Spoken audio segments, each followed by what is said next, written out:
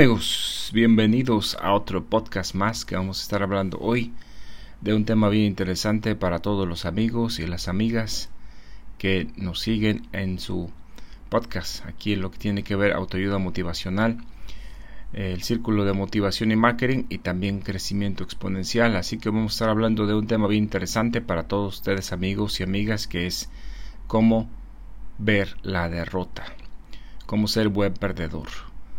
Y lo más importante es cómo ver, ¿verdad?, estos llamados fallas o fracasos que suceden al intentar un nuevo intento o al empezar un nuevo negocio o algo nuevo en la vida. Así que hoy vamos a estar hablando de todos estos temas interesantes para todos ustedes amigos y amigas que nos siguen y que son fieles al podcast. Tenemos más de 3,000 repeticiones de este podcast en nuestro sitio. Y también tenemos ya, ¿verdad?, nuestro podcast creciendo en lo que es iTunes y también el podcast de Anchor de lo que es Spotify. Así que gracias amigos por todos sus por seguirnos y escucharnos. Hoy vamos a hablar de un tema bien interesante para todos ustedes y luego vamos a dar algunos anuncios basados en lo que la gente nos ha pedido, ¿verdad? Así que vamos a estar hablando de cómo ver la derrota. Así que es bien importante. Todos recordamos la canción, ¿verdad? Ser un buen perdedor. Y entonces vamos a ver por qué es importante en los negocios saber cuándo detener algo que no está funcionando, y la otra es cuándo seguir a pesar de lo que nos digan las demás personas. Así que muchas personas ven los fracasos en los negocios como muy personal, y es que pega al ego. De hecho los empresarios son un poco egomaníacos, o somos egomaníacos.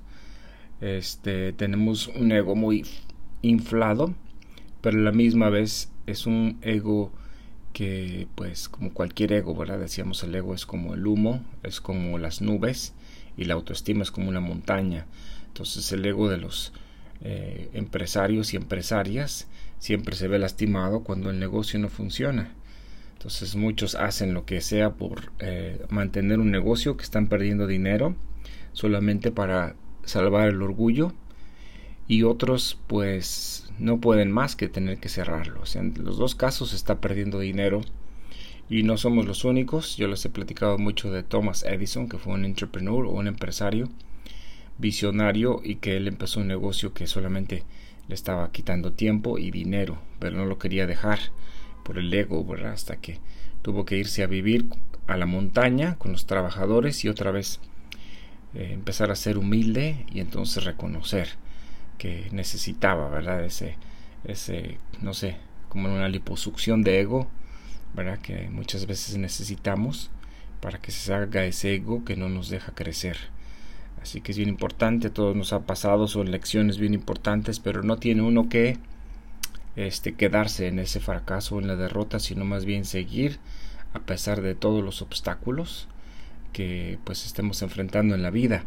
Así que si en este momento acabas de perder, no sé, tu negocio, o pues no sé, también mucha gente ahorita después de la pandemia se divorció, ha tenido problemas familiares. Entonces todo este podcast te va a ayudar, amigo y amiga que nos sigues.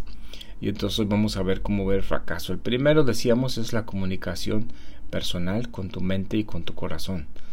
Así que es bien importante que muchas veces pues el ego se infla, y entonces uno no quiere ver que pues hay que completamente apagar las luces del negocio, ¿verdad?, como se dice, que desconectar, y entonces empezar a dejarlo ir, dejarlo morir para que algo nuevo empiece. Y muchas veces algunos por su ego pues entonces siguen y siguen y siguen. Entonces una pérdida de autoestima y una pérdida de, pues no sé, de dinero y de tiempo, y también de pues de autoestima, porque pega, ¿verdad?, en lo que es la autoestima. Entonces lo más importante es que saber, ¿verdad?, cuando tienes que decir algo, ya no sigo, y a empezar otra cosa nueva. Y entonces esto pues muchas veces puede causar que la gente se burle, pero si vives para la gente, pues entonces vas a tener más sufrimiento. Y lo otro es tu ego, ¿verdad?, que completamente se castiga y se lastima. Así que es bien importante, amigo y amiga, que escuches este podcast, porque entonces vas a saber qué hacer cuando llegue esto. Entonces, el primero es la comunicación, y la comunicación entre los emprendedores es que la derrota no es derrota, sino es un experimento, ¿verdad? Y lo he repetido muchas veces desde los días de Thomas Edison, ¿verdad? Hace muchos años que él descubrió la luz. Bueno, descubrió la luz, sino más bien la lámpara incandescente, y ni la descubrió, solamente la perfeccionó porque ya existía. Pero él, como un año y medio antes de llegar a lo que es el perfeccionamiento de la bombilla eléctrica o de la lámpara incandescente o el foco común, él dijo, mira, vamos a sacarla al mercado, vamos a perfeccionarla y vamos a hacer que cada hogar de América tenga pues luces, tenga focos, y entonces se ilumine, ¿verdad? Y entonces la gente siga productiva y siga con su vida hasta altas horas de la noche. Entonces él prometió todo eso al periódico y es una campaña grande, entonces no tenía otra más que pues cumplir. Después de un año, ¿verdad?, de intentos y de fracasos, ¿verdad?, decíamos de experimentos. Entonces él seguía experimentando y experimentando, y entonces los reporteros, como ya saben, ¿verdad?, siempre amarillistas, queriendo sacar pues lo que es la nota para el periódico de aquel tiempo, y las noticias, que pues en aquel tiempo era solamente el periódico, no existía otra cosa. Entonces le pregunto a un reportero qué se siente haber fracasado 1000 veces, y él dijo, no, jovencito, yo no fracasé, yo he descubierto 1000 maneras que no puede funcionar. Así que para Edison eran experimentos. Así que para la persona que tiene su autoestima en buen estado, los fracasos son más que nada experimentos, ¿verdad? Entonces la gente no quiere experimentar y no quiere fracasar, pero el que no quiere fracasar o experimentar, entonces no va a lograr nada. Y es por eso que la mayoría de las personas pues quieren nada más, decíamos, ¿verdad?, play safe, o sea, no arriesgar, siempre estar a la segura, y entonces siempre estar en lo mismo. Entonces la gente que nunca se mueve de la zona de confort nunca va a crecer, y entonces pues nunca va a lograr, ¿verdad?, muchas cosas. Y no solamente hablamos, ¿verdad?, de lo que es dinero, sino felicidad, también salud y todo eso que hemos estado hablando en nuestro podcast. Así que, ¿cómo ve la derrota? La derrota es parte de lo que lleva a la victoria. Entonces, en vez de llamarle de aquí en adelante derrota o fracaso, vas a llamarle experimentos. Así que todos experimentamos y aprendemos mediante estas lecciones, ¿verdad? Como decían muchos, se pierde una batalla pero no la guerra. Entonces esto, no sé, lo inventó un general pues que sabía, ¿verdad?, que batallas pequeñas se pueden perder, pero se puede aprender mucho de ellas y ver entonces qué maneras se puede pues hacer para no fracasar otra vez. En el caso de Napoleón Bonaparte, dice la historia que él era muy negativo, siempre estaba pensando que iba a perder, y eso lo ayudaba entonces a ver de qué manera no tenía que perder, o sea, cómo usar la estrategia militar, cómo usar todos los recursos necesarios para entonces poder ganar siempre. La última batalla pues la perdió, pero ganó muchísimas más, ¿verdad? Pero la historia muchas veces habla de Waterloo, que fue una de las victorias más grandes, bueno, para el ejército enemigo, ¿verdad?, pero no para Napoleón. Lo mismo muchas personas piensan en la Alemania de Hitler. Él conquistó la mayor parte de Europa en muy poco tiempo, ¿verdad? La maquinaria nazi, en lo que era tecnología y en lo que era máquinas de guerra y tanques de guerra, aviones, pues era la tecnología más grande. Si no es porque se aliaron, ¿verdad? Alemania, bueno, para conquistar Alemania se unió Rusia, Estados Unidos y Gran Bretaña, ¿verdad? Fue la única manera que se pudo haber derrotado a ese armamento, esa máquina, ¿verdad?, militar de la Alemania nazi bajo el comando o las órdenes de Adolfo Hitler, ¿verdad?, que para muchos pues fue un asesino, pero también, ¿verdad?, muchos inventos y mucha estrategia militar que él pues usó es la misma que ha llevado a Alemania a seguir siendo un país de primer mundo, ¿verdad? Entonces vemos ahí claramente. De hecho, un sobrino, ¿verdad?, de lo que es Freud se fue se apellidaba Bernesser. Él se fue a vivir a lo que es Nueva York, y entonces todo lo que aprendió, ¿verdad?, de la propaganda política de Adolfo Hitler, él lo adaptó a lo que es la publicidad, y ahí es como nació las compañías de RP, ¿verdad? O Public Relations, o de relaciones públicas, ¿verdad? Él inventó eso y empezó la oficina más grande que pues lo hizo millonario. Entonces vemos que muchas de las cosas que aprendió en Alemania le ayudaron a pues tener éxito en otros campos. Así que vemos que la mayoría de la gente nada más se fija en las derrotas, pero no se fija en todas las victorias. Pero eso siempre es la gente que ve lo negativo, y la gente en general, ¿verdad?, de término medio, que no se quiere exponer para no tener fracaso. Entonces, ¿de dónde viene el fracaso? Vamos a ver entonces de dónde viene ese miedo a fracasar, ese miedo a experimentar, ¿verdad? Ese miedo a no tener incertidumbre en la vida, sino que todo sea certeza y que uno siempre esté ganando y que nunca pierda uno. Entonces todo el sistema en que vivimos ahorita está hecho para que la gente no le guste experimentar.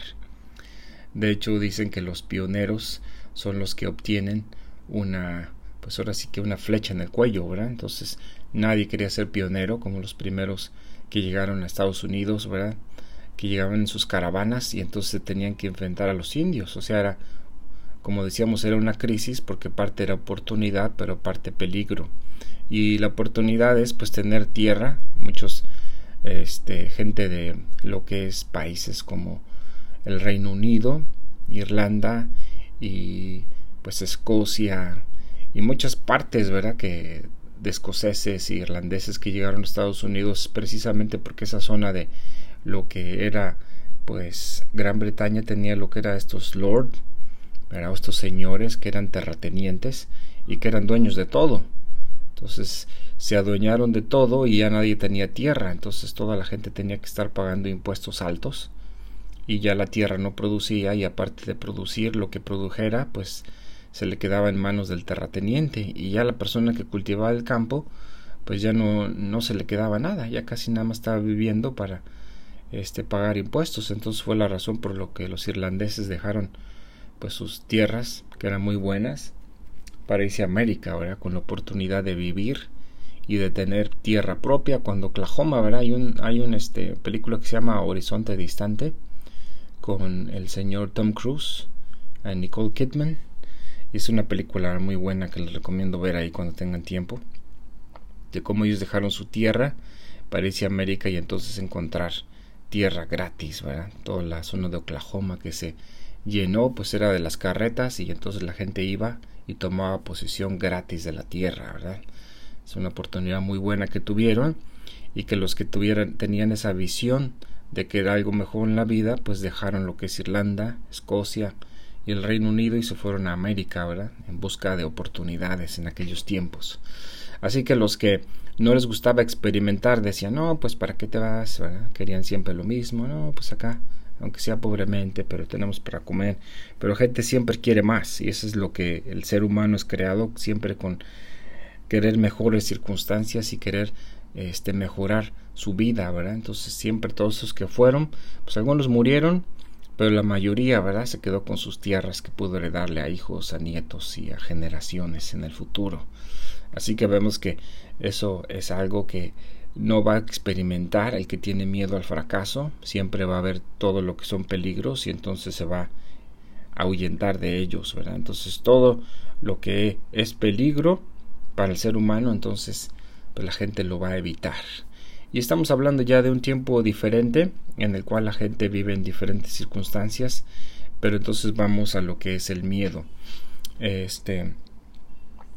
Entonces el miedo, ¿cómo se cultiva el miedo? Bueno, el miedo ya nacemos con el miedo, y si no, alguien nos lo mete, ¿verdad? Entonces por eso la gente no quiere fracasar, y esto pasa, vamos a ver, ¿verdad?, desde que va uno a la escuela, todo siempre es jugar a ganar, no a perder, ¿verdad? Entonces es un problema. Entonces vamos a ver por qué. Entonces cuando nacemos siempre tenemos familiares, ¿verdad? Tenemos papá y la mamá, y el papá y la mamá entonces siempre nos meten sus miedos, ¿verdad? Por eso este podcast, aparte de hablar de lo que es cómo interpretar la derrota o el fracaso, también tiene que ver con que perteneces a una tribu y te tienes que cambiar a otra tribu. Es como nacer con una religión y cambiarte a otra, ¿verdad? Los que lo hemos hecho hemos pasado por esas experiencias, pero entonces tienes que salirte de una creencia falsa a una que te va a dar mejor vida, ¿verdad? O la verdad. Así que eso es lo que pasa en la vida. Entonces todos nacemos con cierta religión, por decir, dependiendo del país donde nazcas, tienes diferentes creencias. Y para ti, ¿verdad? Es como cuando llegaron los españoles a América y encontraron, ¿verdad?, que pues las tribus eran muy salvajes, ¿verdad? Esas películas como de Apocalipto y otras, ¿verdad?, reflejan bien lo que pues se hacía, ¿verdad? Sacrificios a disque dioses o deidades que estaban sedientas de sangre, y entonces mataban a la gente, le sacaban el corazón para que tuviera más cosechas, para que lloviera y todo eso. Entonces esa era su creencia, que los mayas, los aztecas, los chichimecas, los toltecas, los incas, no sé, todas las culturas de América tenían. Y entonces estas creencias pues se fueron heredando a través del tiempo. Entonces cuando llegó a España, ¿verdad?, y conquistó la Nueva España, entonces les dieron su religión y les dieron pues una religión diferente, una creencia diferente, ¿verdad?, que era muy diferente a lo que ellos habían experimentado, y completamente pues la gente dejó de practicar esas prácticas salvajes. Entonces nos pasa lo mismo, ¿verdad? Cuando nacemos en una tribu que adora algo, que en la tribu siempre está el médico brujo, está el dios y está el rey, ¿no? Y ellos dictan lo que es la cultura, las costumbres. Y tú vas a cada país, la gente tiene diferentes culturas, tiene diferentes costumbres. Como aquí en China, la gente no te habla, no te sonríe, no te voltea a ver. Lo mismo en la zona en Estados Unidos. Si tú te vas a barrios de asiáticos, pues es muy tranquilo vivir ahí, ¿verdad? Lo que es vivir entre asiáticos y blancos es muy tranquilo. Yo vivo en la zona de Poway, ahí en San Diego. Es una zona que está llena de lo que son chino y también pues mucho asiático, ¿verdad? Del sur de Asia y de, pues no sé, vietnamís o gente de Vietnam, y también gente de Laos, gente de todo lo que es el sur de Asia, ¿verdad? Muy muy tranquilos. La cultura es no te metas con nadie, yo no me meto contigo. Es muy parecida a la cultura maya. Por eso la ciudad de Mérida es la segunda ciudad más segura de todo el continente de América, porque los mayas son muy parecidos a los chinos. Son gente tranquila, que no se mete contigo, no te saludan, no te muestran amistad, pero nunca te van a hacer algo malo, ¿verdad? O casi nunca, ¿verdad?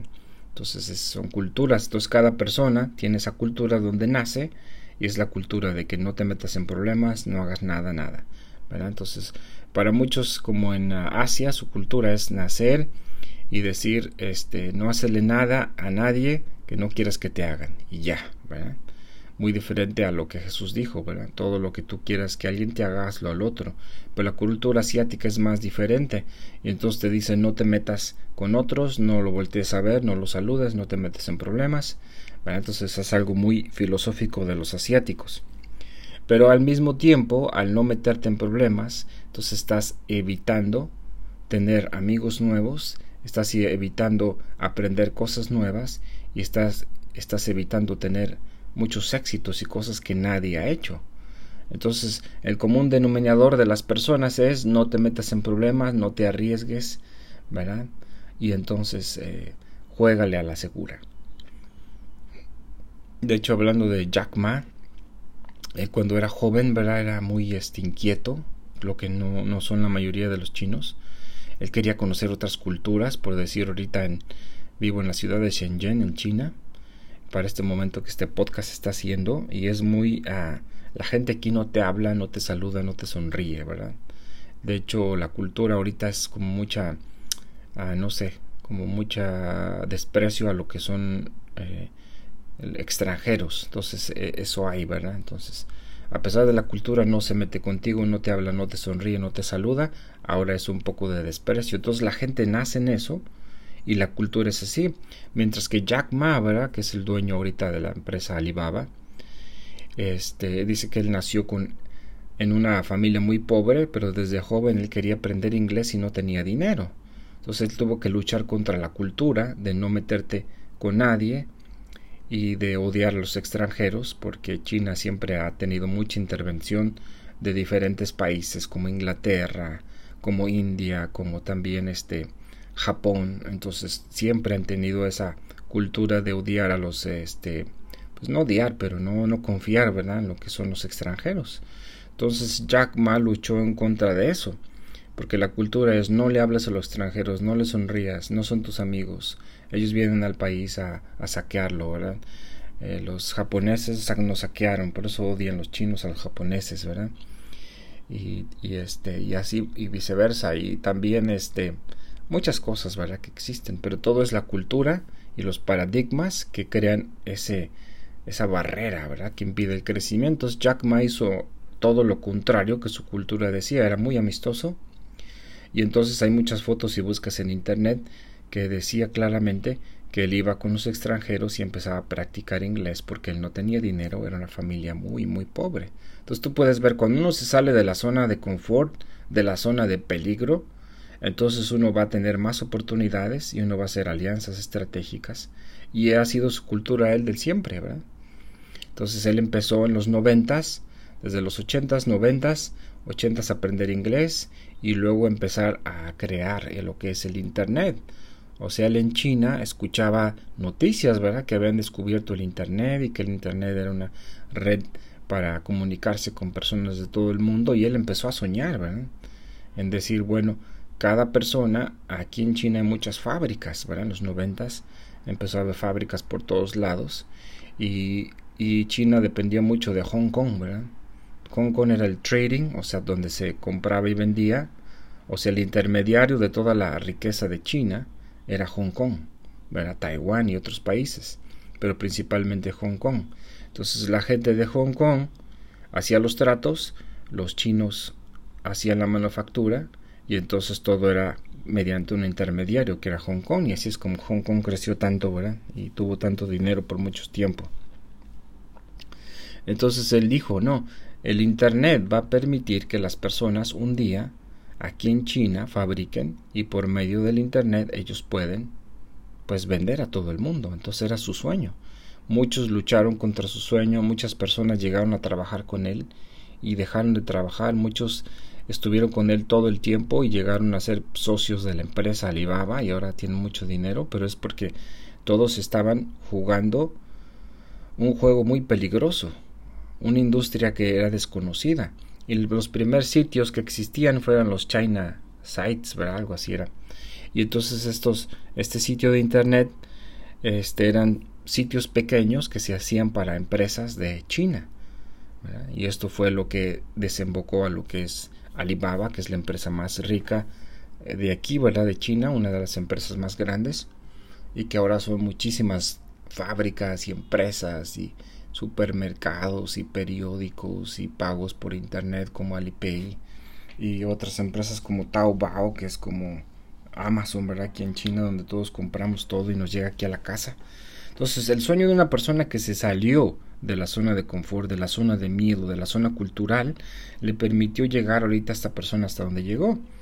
Y vamos a pensar que no todo el mundo va a llegar a esa cima, porque ese es solamente el 1%, pero muchas veces el miedo al fracaso hace que la gente no siga lo que es su feeling, ¿verdad?, o sea, su sentimiento, no siga sus sueños, no siga lo que el estómago le dice, lo que el corazón le dice, sino más bien la mente, ¿verdad?, obra muchas veces como juez, y entonces nos juzga y nos dice esto no, y entonces le hacemos caso a la mente y entonces nos cae al corazón. Muchas veces mucha gente dice sigue a tu corazón, ¿verdad?, y entonces muchos dicen no, es que el corazón nos puede traicionar, y sí es cierto, ¿verdad?, es cierto, pero entonces hay que ver cuando el sentimiento es un sentimiento que viene de no tener egoísmo, ¿verdad?, o sea, es un sentimiento puro y no es un deseo egoísta. Y en el caso de Jack Ma no era egoísta, él soñaba un día con deshacerse de Hong Kong, como todo el mundo en China, ¿verdad?, y ya se cumplió. Ahorita Shenzhen ya subió más que Hong Kong, es la ciudad que va a florecer más, ¿verdad?, que está dentro de China, y entonces ese sueño se cumplió, ¿verdad?, de tener sitios en internet de lo que es Alibaba y lo que es AliExpress, con muchos fabricantes chinos que mediante esa plataforma venden a todo el mundo. Entonces, su deseo no era egoísta, no era de que quiero ser rico, quiero ser millonario. Él dice, no, quiero ayudar a otros dueños de negocios a que entonces vendan sus productos en todo el mundo sin necesidad de un intermediario. Bueno, más o menos. Pero es diferente porque Alibaba solamente cobra muy poco, ¿verdad? En comparación con lo que se ganaban los intermediarios. O sea, el intermediario siempre ganaba muchísimo más a veces que hasta el fabricante. Y ahora lo que hace o buscaba la empresa es ayudar. O sea, ser el héroe de muchas empresas chinas que vendieran en todo el mundo. O sea, un deseo que no había ningún deseo egoísta, sino más bien un deseo de ayudar. Y es cuando las empresas crecen. Entonces, cuando el corazón nos pide algo, que es de esa misma manera ayudar a otros y echar la mano y buscar maneras, sistemas, buscar la manera de hacerle la vida a otro más fácil, es cuando vamos a tener el éxito, ¿verdad? Y entonces cuando tu corazón te dice hacer algo, un negocio, inventar algo para que tú puedas entonces ayudar a otras personas a tener una vida mejor, entonces cuando es un deseo bueno. No es como el deseo malo, ¿verdad?, de tanto político corrupto de Latinoamérica que solamente quiere más y más y más dinero y no le importa el pueblo, sino más bien diferente. Cómo hacer mediante mi negocio, mi producto o mi servicio la vida más fácil de otra persona. Pero entonces todos luchamos en contra de estos paradigmas sociales, todas las creencias que existen. Y el libro de Kyle Cease, ¿verdad?, él habla acerca de, lo compara que fuimos criados, él decía como si nos hubieran secuestrado dos gigantes que viven en otro planeta, dicen. Te llevaron a otro planeta y entonces aprendes que el gigante más grande, cuando llegue, no tienes que hablar. No tienes que decir nada si no te quieres meter en problemas. Y entonces la gigante femenina, dice él, la tienes que hacer reír y la tienes que hacer feliz para que entonces ella esté feliz, se ría contigo y no tengas problema. Pero cuando llegue el gigante, hombre o masculino o lo que sea, te tienes que callar y tienes que hacer lo que sea para, ¿verdad?, no tener problemas y que no te pegue y que no te regañe nada. Y esto está hablando de lo que son la mayoría de lo que son padres, ¿verdad? O sea, el papá y la mamá son así. Si tú te das cuenta del tiempo que vivimos todos en el pasado, los que tenemos, no sé, más de 30 años, 40, era de eso, jugarle a la segura. O sea que si el papá llegaba, recuerdas, ¿verdad?, que el papá llegaba y llegaba enojado del trabajo y nadie podía hablar nada y todo era callarse y de que nadie podía opinar ni decir nada y no decir una cosa tonta que te va a hacer que el papá saque o descargue toda la ira sobre de ti. Y entonces es un entrenamiento que tenemos, ¿verdad? Es una simulación para la vida real. Entonces lo que hacemos es lo mismo. Salimos del seno familiar, obtenemos nuestra familia y seguimos haciendo exactamente lo mismo. Si el papá era un obrero de fábrica, si el papá trabajaba en eso, pues va a querer que el hijo también trabaje en la misma fábrica y que entonces ahorre su dinero y que entonces tenga una vida igual de miserable, ¿verdad? O sea, porque hay mucho bullying en lo que es las empresas y las fábricas. Muchos piensan que el bullying se termina en la escuela, que los niños, que pobres niños, pero por decir, Nueva Zelanda tiene lo que es el índice más alto de lo que son suicidios entre lo que son personas que trabajan en la construcción. Entonces la gente que trabaja en construcción no es bien pagada, ¿verdad?, a menos que sea el dueño de la empresa, pero la mayoría pues trabaja para alguien. Entonces son mal pagados, es mucho trabajo, es muy pesado y la gente que trabaja en construcción es muy pesada, hay mucho bullying. Entonces por eso el mayor índice de suicidios en lo que es Nueva Zelanda está entre estas personas, ¿verdad? Entonces la cultura de Nueva Zelanda pues también hay mucho bullying y entonces la gente tiene unas vidas miserables y por eso cuando llegan a la casa, como un capítulo, ¿verdad?, de los años maravillosos, me acuerdo también, ¿verdad?, que estaba Kevin y llegaba el papá y no podía hablar ni decir nada cuando el papá tenía un día malo en el trabajo, pero al mismo tiempo pues se aguantaba por su familia y cosas así. Entonces la mayoría de las personas aprenden de que la vida es no te arriesgues, juégale a lo seguro o play safe, como se dice en inglés, y entonces no te metas en problemas, ten un trabajito y entonces aunque te paguen poquito te van a dar tu pensión y ahí está, ¿verdad? Entonces esa es la vida de lo que es el empleado. Y yo he hablado mucho, ¿verdad?, de los escalones o el cuadrante, ¿verdad?, de flujo del dinero. Yo le llamo los escalones de la vida, que te quedas en el escalón de empleado siempre, o si quieres subir el de autoempleado, o seguir al dueño de negocios, o brincar al de hasta arriba, ¿verdad?, que ya es un inversionista dueño de negocios, ¿verdad? Los dos están de la mano. Muchos ya nada más hacen inversiones. Entonces ahí está cuando la gente quiere jugar a la segura. Entonces salimos de la casa y entonces ¿qué hacemos? Pues jugar a la segura. Y entonces por eso que muchas personas nunca van a pasar de lo que es el cuadrante de lo que es el empleado. Y los que brincan al autoempleado se regresan, ¿verdad?, un año a la mitad. Y en esta pandemia yo creo que un 80 o 90% se regresó al empleado. Está buscando ahorita en qué trabajar y a quién darle, ¿verdad? Pues que según cuide de nosotros, aunque ahorita no hay muchos trabajos, ¿verdad? Entonces esa utopía, ese sueño que ellos tienen, tiene que ver pues con las creencias que los papás nos dejaron. Entonces aprendemos en la vida no a ser nosotros mismos, y entonces aprendemos a ser como nuestros papás, y si te das cuenta, después de los 30, 40 años empiezas a actuar exactamente como tus papás lo hacían, ¿verdad? Entonces yo hacía un podcast chistoso de lo que eran los papás que critican a los hijos que quieren ahorita sus celulares caros, que quieren comprar apps y todo eso, pero si tú lo ves en nuestros tiempos, pues desde pequeñito, ¿verdad? Yo me acuerdo ya tener un radio de baterías, pues eso era algo muy bueno, ¿verdad? Ya después no sé, cuando salió el Walkman en los 80s, pues todos queríamos tener nuestro Walkman. Yo lo tuve hasta los 90s, ¿verdad? Y entonces así era la vida. Y entonces gastábamos los que, pues no sé, los que tenían radios de transistores, ¿verdad? Ya de ese tiempo para acá, pues estaban siempre gastando en baterías.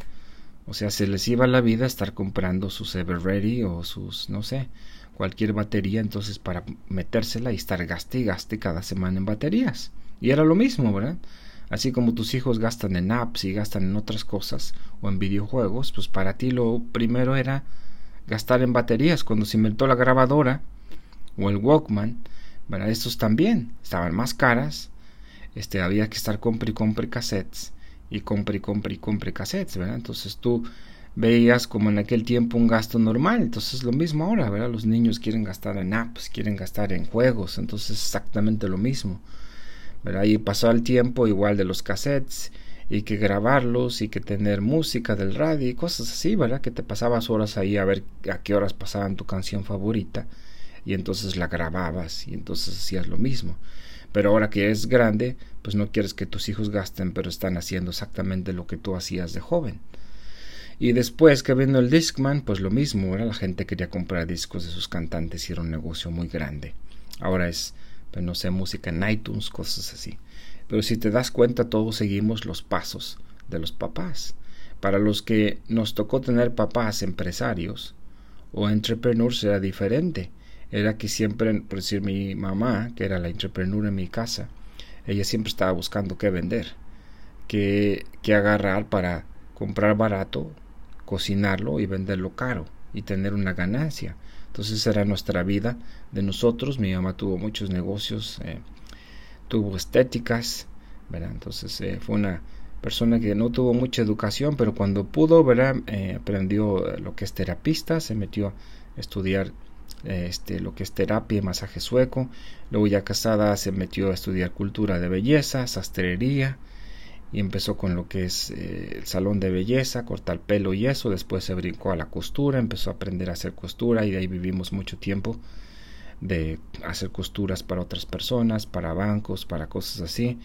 Y de ahí ya nos transportó después a todos ser otra vez ya terapistas o masajistas de masaje sueco, y entonces ella hizo su vida así, ¿verdad? Pero también vendió tamales, vendió tacos, vendió de todo. Entonces todos los que pasamos por esa vida ya no vemos lo mismo, sino es buscar algo que vender para comer. Pero ella siempre fue autoempleada, y pues ahora sí que fue negocio familiar, nunca tuvo empleados así de como una empresa y todo eso. Entonces cada nosotros tenemos diferentes creencias y teorías, pero debemos seguir empujando esas y empezar a ver lo que es posible. ¿verdad? Si yo platico cosas que yo quiero hacer con ella, ella va en su mente de autoempleada y de empresaria, de lo que ella tenía, ¿verdad? Porque nosotros podría ser que éramos como su familia y éramos parte de la empresa y ella era la patrona, por decirlo así. Y entonces sus creencias de ella pues son limitadas porque nada más abarca lo que es ser un autoempleado y tener una empresa chiquita. Pero hay más cosas allá, ¿verdad? Cuando uno ya quiere ser empresario y quiere tener un empleado, si quiere tener uno algo más grande. Entonces son diferentes creencias, pero uno tiene que empujar las creencias viejas y entonces empezar a ver. El problema es que tenemos ese limitante y el limitante es nuestra cabeza. Nuestro corazón es ilimitado, nuestro deseo es ilimitado, pero nuestra cabeza es limitada. Y el problema es que el cerebro solamente lo que hace es tratar de mantenernos vivos y mantenernos seguros, y entonces va a hacer lo que sea para criticarte. Y el problema a veces es que vienen otras personas que tienen sus creencias y te las quieren meter a ti, o sea, te hacen dudar. Es como tener una religión y que gente venga y te meta dudas de tu religión de la otra. Entonces es exactamente lo mismo. Y entonces tenemos ya el cerebro que de por sí siempre nos está haciendo más cobardes, y entonces el problema a veces es pensar mucho y el análisis o la parálisis por análisis. Y la parálisis por análisis es bueno cuando no te lleva semanas, meses o años, porque ya cuando estás analizando algo y no lo haces para ver si es seguro, si no, y estás viendo la manera de no fracasar, y es cuando entonces no vas a poder salir de ahí. Y entonces son esas creencias que tienes de todo el mundo alrededor. No gastes ahora dinero, ¿para qué lo gastas, verdad? Siendo que el dinero se devalúa en el banco. Ahora que algunos familiares y gente, ¿verdad?, me pregunta, oiga, ¿qué hacer con este dinero? Voy a vender esto, ¿qué hago? Y yo les digo, inviértanlo, no lo metan al banco. Porque si el banco el siguiente año se devalúa la moneda, lo que tengan se va a devaluar. Mientras que si tienes una inversión, plata, oro, bienes raíces, ¿verdad?, propiedades, cosas así, son más seguras que sobrevivan porque van a subir de precio. Mientras que el dinero se está devaluando, se está inflando. Pero esto no va a pasar cuando la gente no juega a la segura. Y recuerdo ahorita una vez que yo estaba trabajando en un spa, ¿verdad? Empezamos ahí a trabajar un tiempo nada más, toda la familia, porque estaban ofreciendo muchas cosas aquí y allá, ¿verdad? Ya luego nos salimos y pusimos nuestro propio negocio. Y entonces me acuerdo una vez estaba yo, ya me iba del trabajo. Y entonces tenía no sé si era un cochecito, no sé qué pasó, bicicleta, no sé qué tenía. Pero el chiste es que se me acercó un viejito que trabajaba de jardinero ahí. Y entonces, no sé si ese día llevé mi bicicleta al trabajo. Y me empieza a preguntar, ¿y cuánto le costó su bicicleta, joven? No, dices que yo quiero comprar una, pero pues es que es muy cara, así que tal si me caigo. Dice, yo le digo a mi hijo siempre, pues juega la segura, hijo, o sea, no arriesgues. Dice, es que un día, él tenía unas botas muy bonitas y le compraron tanto y alguien le dijo, te las cambio por una bicicleta. Y dice, y él tenía sus botas bien y bonitas y cambió la bicicleta. Dice, y la bicicleta cada rato se le ponchan las llantas y ya se le descompuso y ya nada más gaste y gaste. Y yo le digo, no, mi hijo, no seas así. Pero entonces todo ese tipo de creencias, y a mí me daba una risa por dentro. Y no me burlaba, pues por respeto a la persona, pues ya era más grande, ¿no? Pero entonces ahí aprendí cómo la gente le mete sus ideas a sus hijos. Y entonces los hijos crecen con esas ideas limitantes, siendo que somos ilimitados. Y lo que podemos hacer es algo ilimitado, pero cuando las creencias falsas de decir, no, es que yo no he hecho. Y entonces, ¿cuál es el autosabotaje? El autosabotaje viene cuando tu cerebro como juez te dice, mira, tú has hecho esto hasta ahorita así, entonces tú eres esto, ¿verdad? O sea, te juzga basado en lo que hiciste en el pasado, ¿verdad? Y el corazón te deja ilusionarte en cosas que podría ser en el futuro. Pero el problema es que a veces estos dos, yo hablaba en un podcast de un tema parecido, ¿verdad? Cuando juntes el corazón y la mente, que los dos trabajen juntos. Y entonces que dejes tus ilusiones, que mientras no sean egoístas, ¿verdad? Entonces que dejes que tu corazón te guíe para llegar a hacer cosas que tú puedes hacer para ayudar a otros, ¿verdad? Entonces es bien importante. Por decir, yo me acuerdo de que hay gente que dice, no hay que darle a la gente en la calle. porque todos van a vender drogas. Entonces tú te quitas, no quieres ayudar a otro pensando que van a hacer algo mal cuando hay gente que en realidad sí necesita comprar algo, ¿verdad? Entonces te quitas el gozo de dar o de tener abundancia nada más porque pensar que la gente va a hacer algo malo con lo que le des. Y entonces es una creencia falsa, porque no todo el mundo va a agarrar y se lo va a llevar en drogas. Otros lo que hacen es, le dicen, vente, te compro comida, o cómete un taco, aquí yo te lo invito, ¿verdad? Entonces es muy diferente. Y son muchas creencias que hay que quitarse, pero principalmente esa creencia, ¿verdad? Que ya las traemos de la casa y que entonces otras personas nos hacen dudar, y entonces es porque la gente, ¿verdad?, está en ese sector de puro, lo que decíamos, el escalón o el cuadrante de lo que es el empleado. Y el empleado siempre va a buscar, como decíamos, pertenecer a una tribu, o sea, una tribu de otros empleados, y su tribu, el dios de la tribu, pues es el patrón, ¿verdad? Entonces es el dios, es el que hay que darle sacrificios, ¿verdad? Como los mayas y los aztecas, o sea, hay que sacrificarse y hace que feliz el patrón, para que el patrón esté feliz con nosotros, y entonces esa es la tribu.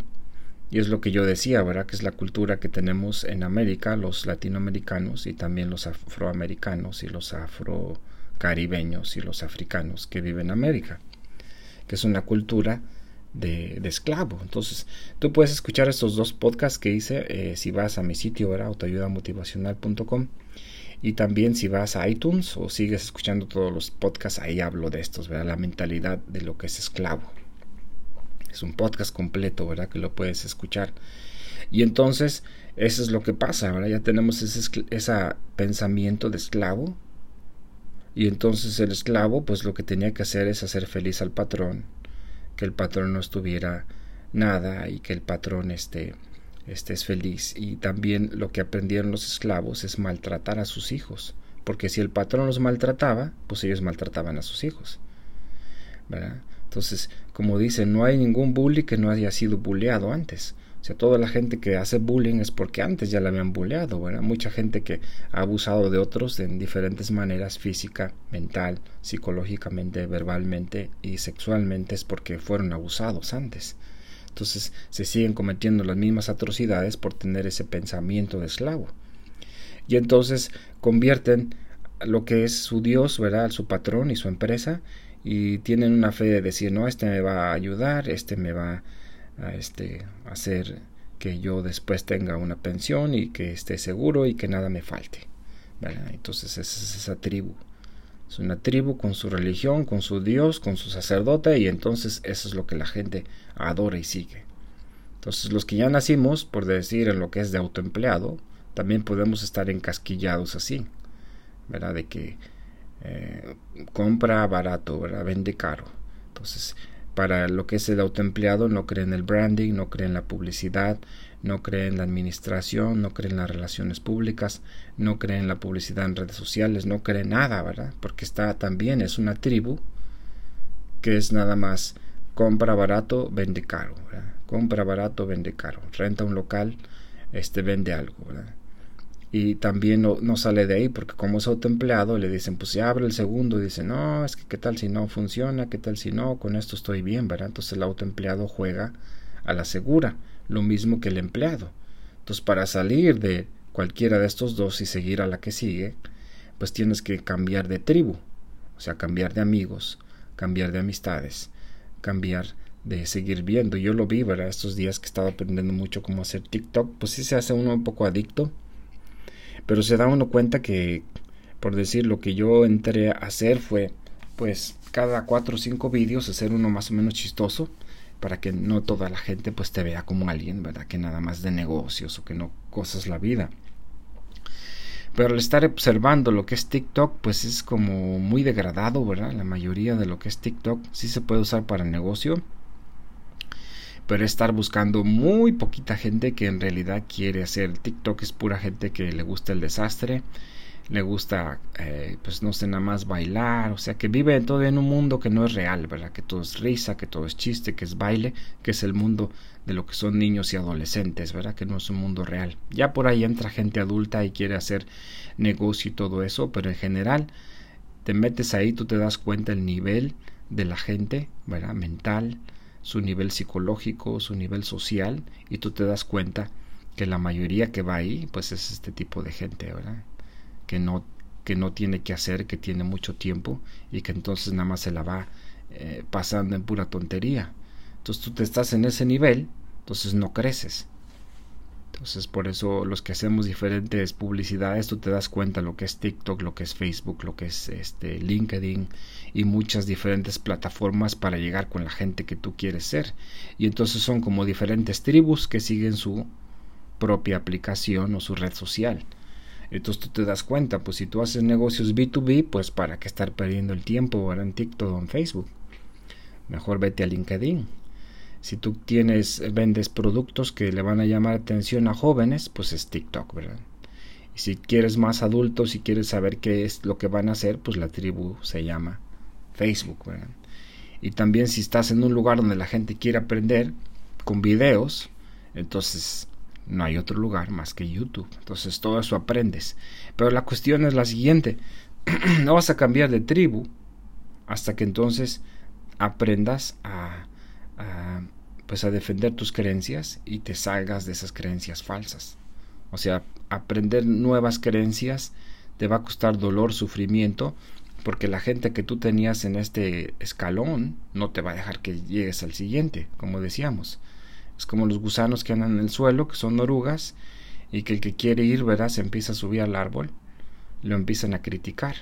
Esa es una parábola que escuché del señor Alex Day, y es muy cierto, ¿verdad? Si a los gusanos te van a decir, ¿para qué subes? ¿Para qué te esfuerzas? Aquí abajo hay comida, la hierba.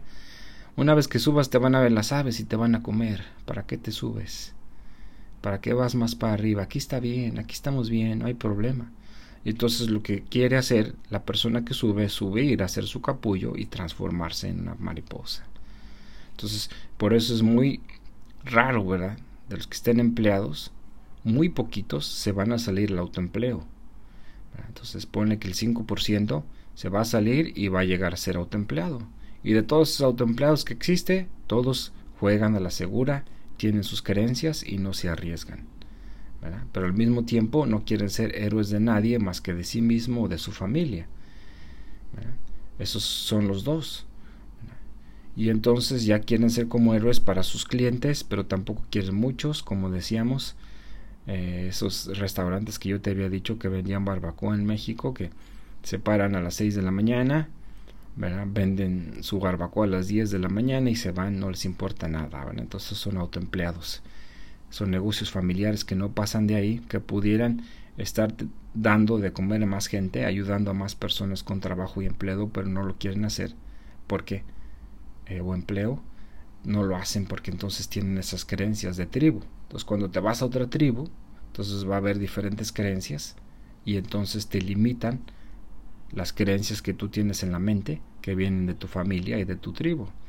Entonces una vez que quieres subir al siguiente escalón, tienes que estar con otra tribu, con otros amigos, tienes que aprender diferentes cosas, ¿verdad? Tienes que subir a un nivel diferente que no existía, pero va a haber mucha presión por parte de ti mismo, de tu mente, que te va a decir, no, es que tú no eres eso. Pero lo que no estás pensando es que tu corazón sabe lo que puede ser, pero tu mente te está diciendo que no eres porque nunca lo has hecho. Y entonces si tú escuchas a tu mente, nunca vas a hacer eso. Si tú escuchas a la gente que te diga, juégale a la segura, nunca vas a llegar al siguiente nivel. Y entonces el nivel es el nivel de la imaginación. O sea, la imaginación es completamente, no tiene límites, ¿verdad? O sea, las creencias, el cerebro sí, la imaginación y lo que es el corazón no tiene límites. Pero mucha gente basa su vida en base a lo que hizo, no en lo que podría ser. O sea, la gente que sueña o visionarios, ¿verdad? Como lo que es Thomas Edison, él decía, un día voy a perfeccionar el foco y voy a inventar una manera de que toda la gente tenga en su casa focos, ¿verdad? Y entonces van a iluminar toda su casa.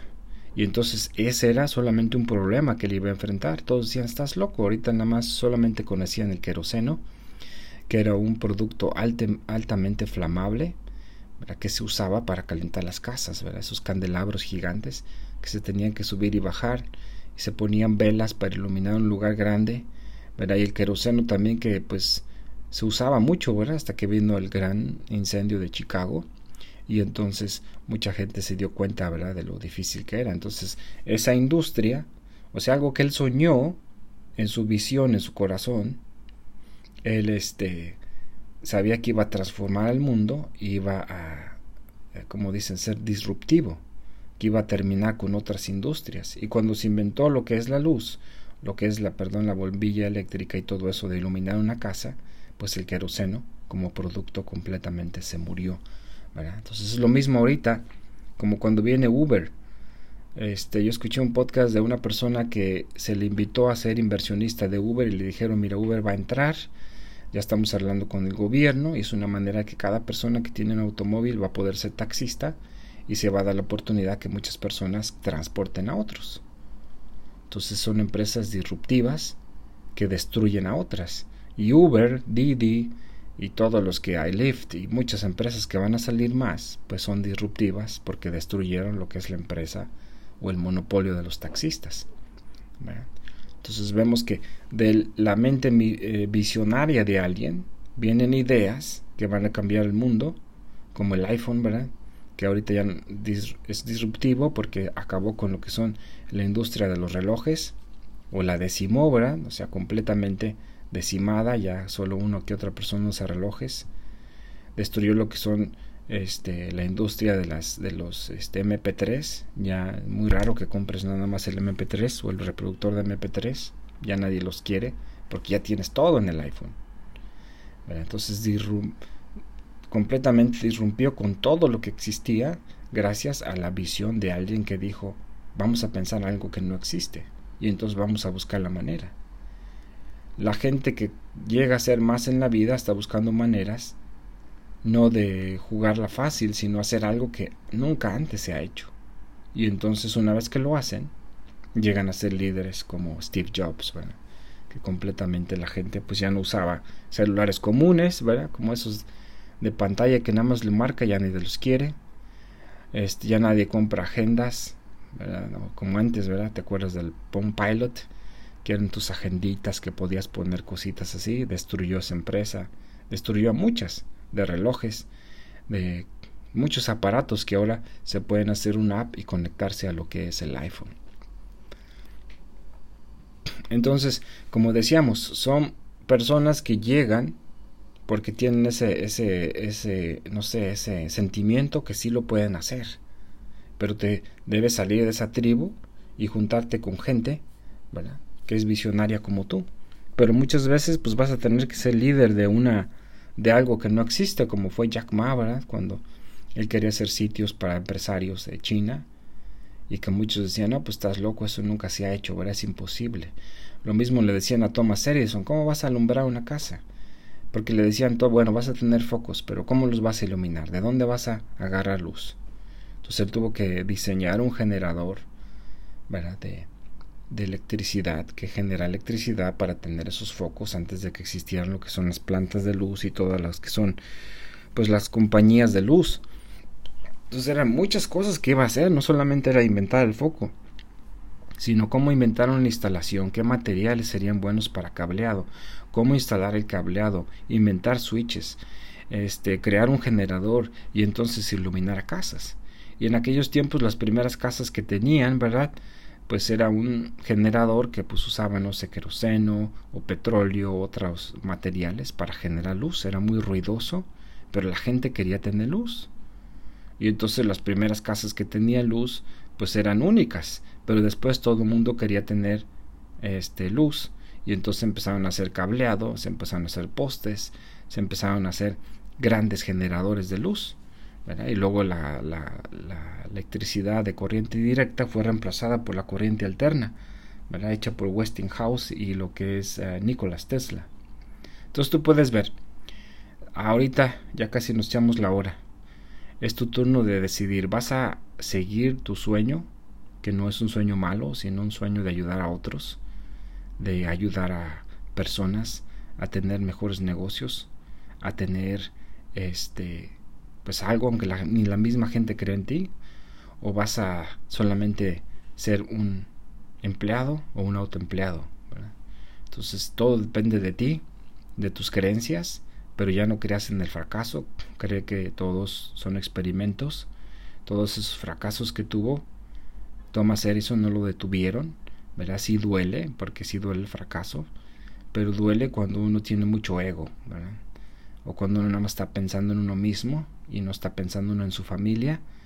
Yo le decía a veces a mi mamá, bueno, ¿qué te movía? Porque hizo muchísimas cosas, o sea, era increíble, ¿verdad? Que una persona con tan poquita educación pudo hacer tantísimas cosas, pero dice, era mi motor, eran ustedes, ¿verdad? Así como el padre rico le decía a sus hijos, yo tengo que ser rico por ustedes, y el padre pobre les decía, yo soy pobre por ustedes. Así, ¿verdad? Los que tuvimos mamás, papás empresarios, nosotros éramos su motivación para ellos. Así que busca tu motivación, sé héroe para alguien y sigue escuchando este podcast, porque esto es lo que te va a abrir a la oportunidad de seguir al siguiente, ¿verdad? Entonces vas a tener, como yo te dije, para hacer un cambio tiene que haber una revolución primero. ¿Sí? Una revolución. Cuando vas de un cuadrante a otro, de un escalón al otro, vas a tener que perder amigos, perder familiares, perder todo. Los que hemos cambiado de religión nos ha pasado lo mismo. Tuvimos que perder la amistad de la familia, ¿verdad? Que uno ya no celebraba lo que ellos celebraban, ya no veía uno la vida como ellos, de puro borrachera, fiesta y cosas así, ¿verdad? Y ahora, ¿verdad? Que hemos dejado eso, seguimos buscando la verdad de todo, la verdad de la salud, ¿verdad? La verdad de cómo estar bien saludable. Bajé 17 kilos y ese es el anuncio que voy a dar ahorita. Mis finanzas están muy estables, ahorita desde estable a seguir creciendo, ¿verdad? De aquí para adelante es estar estable, no tener ninguna necesidad, a empezar a ganar y ganar.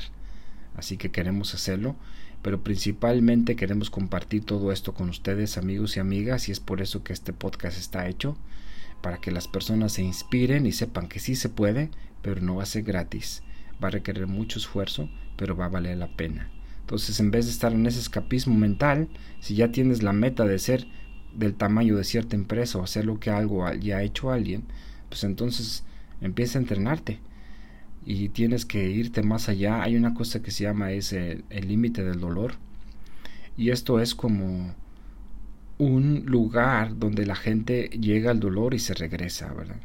Es como te digo, cuando van brincando de dueño de negocio o de empleado, autoempleado, viene el dolor, los golpes y te vas para atrás, ¿verdad? Entonces yo lo que apenas puse ahí en mi canal de Facebook, dije, todo el mundo quiere las victorias de Messi, pero nadie quiere sus golpes. Y si tú te das cuenta, por su tamaño siempre ha sido bulleado, siempre le pegan, siempre le sacan sangre, siempre lo tiran, siempre lo quieren lastimar, ¿verdad? Entonces todo eso lo ha convertido en una persona muy fuerte, con mucho poder de enfoque, y entonces lo que va a hacer ti, si puedes neutralizar el dolor y que no dejes que el dolor te detenga, entonces va a ser muy bueno. Vamos a seguir hablando de todos esos temas en los siguientes podcasts, pero piensa, ¿verdad? ¿Qué te está alejando de no seguir tus sueños, que son de ayudar a otro, de empezar una empresa que beneficia a otros, y no empresas como las que se están haciendo ahorita en Estados Unidos del cannabis, que son empresas que solamente van a matar a otros? No porque sea legal una droga significa que sea ético y que uno tenga que vender algo que otro ser humano lo va a dañar. Así que así es Frank Medina. A mí me han ofrecido muchas oportunidades de anunciar a gente que no creo en su producto ni servicio, ni creo que va a beneficiar a ningún ser humano, y les tengo que decir que no, pero no me importa, porque no es nada más para hacer dinero por hacer dinero, sino buscar un beneficio para otro ser humano y no dañar a mi prójimo. Así que el anuncio es que ya algunos están pidiendo, vieron mis fotos de lo que es el sitio, y una foto que tengo como pues 200 libras, arriba de 200 libras, y ya la otra son 177 libras. Entonces ya son casi 20 kilos que voy a perder, son como 18 kilos que perdí, o sea que bajé de peso, de grasa, de pura grasa, porque estaba bien gordo. Entonces voy a hablar del keto, voy a hablar en unos podcasts siguientes, voy a hablar del keto, de todo lo que hice, todo lo que me ha ayudado y las creencias que he tenido que romper para entonces hacer una revolución en mi vida y empezar a bajar de peso y ahora ser una persona de ejercicio y no alguien que solamente veía cómo iba creciendo y creciendo. Así que también voy a hacer lo que es un ebook para los amigos que quieran bajar de peso o las amigas, ¿verdad?, que están interesadas en bajar de peso. Síganme escuchando, porque no solamente quiero que tengan más dinero, sino también que tengan más salud, porque no sirve de nada.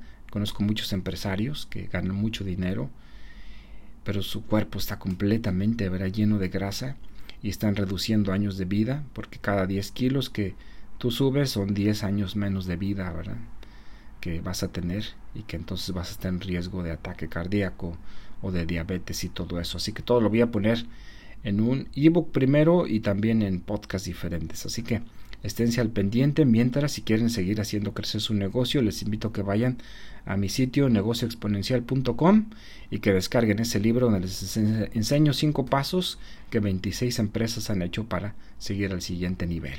Así que lo mental, ¿verdad?, decíamos, es el 80% y el 20% es el cómo, y aquí en este podcast yo les voy a enseñar.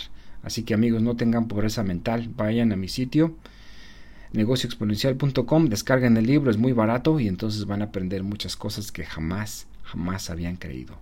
Así que igual el ebook voy a hablar de la dieta cetogénica y también lo mental, porque no solamente es dieta, hay muchas dietas que mucha gente ha bajado, pero que eso es el 5%. Voy a hablar de lo que es lo mental, lo que te detiene, lo que no te ha dejado seguir hacia adelante, ¿verdad? Así que todo eso voy a hablar en mi siguiente podcast, por eso estate al pendiente, o estén al pendiente, amigos, y les voy a seguir hablando de esto. Así que se despide su amigo Frank Medina, aquí desde un lugar lejos de donde vives. Así que nos vemos en el siguiente podcast. Siempre interesado en tu éxito, tu amigo Frank Medina. Nos vemos en el siguiente podcast.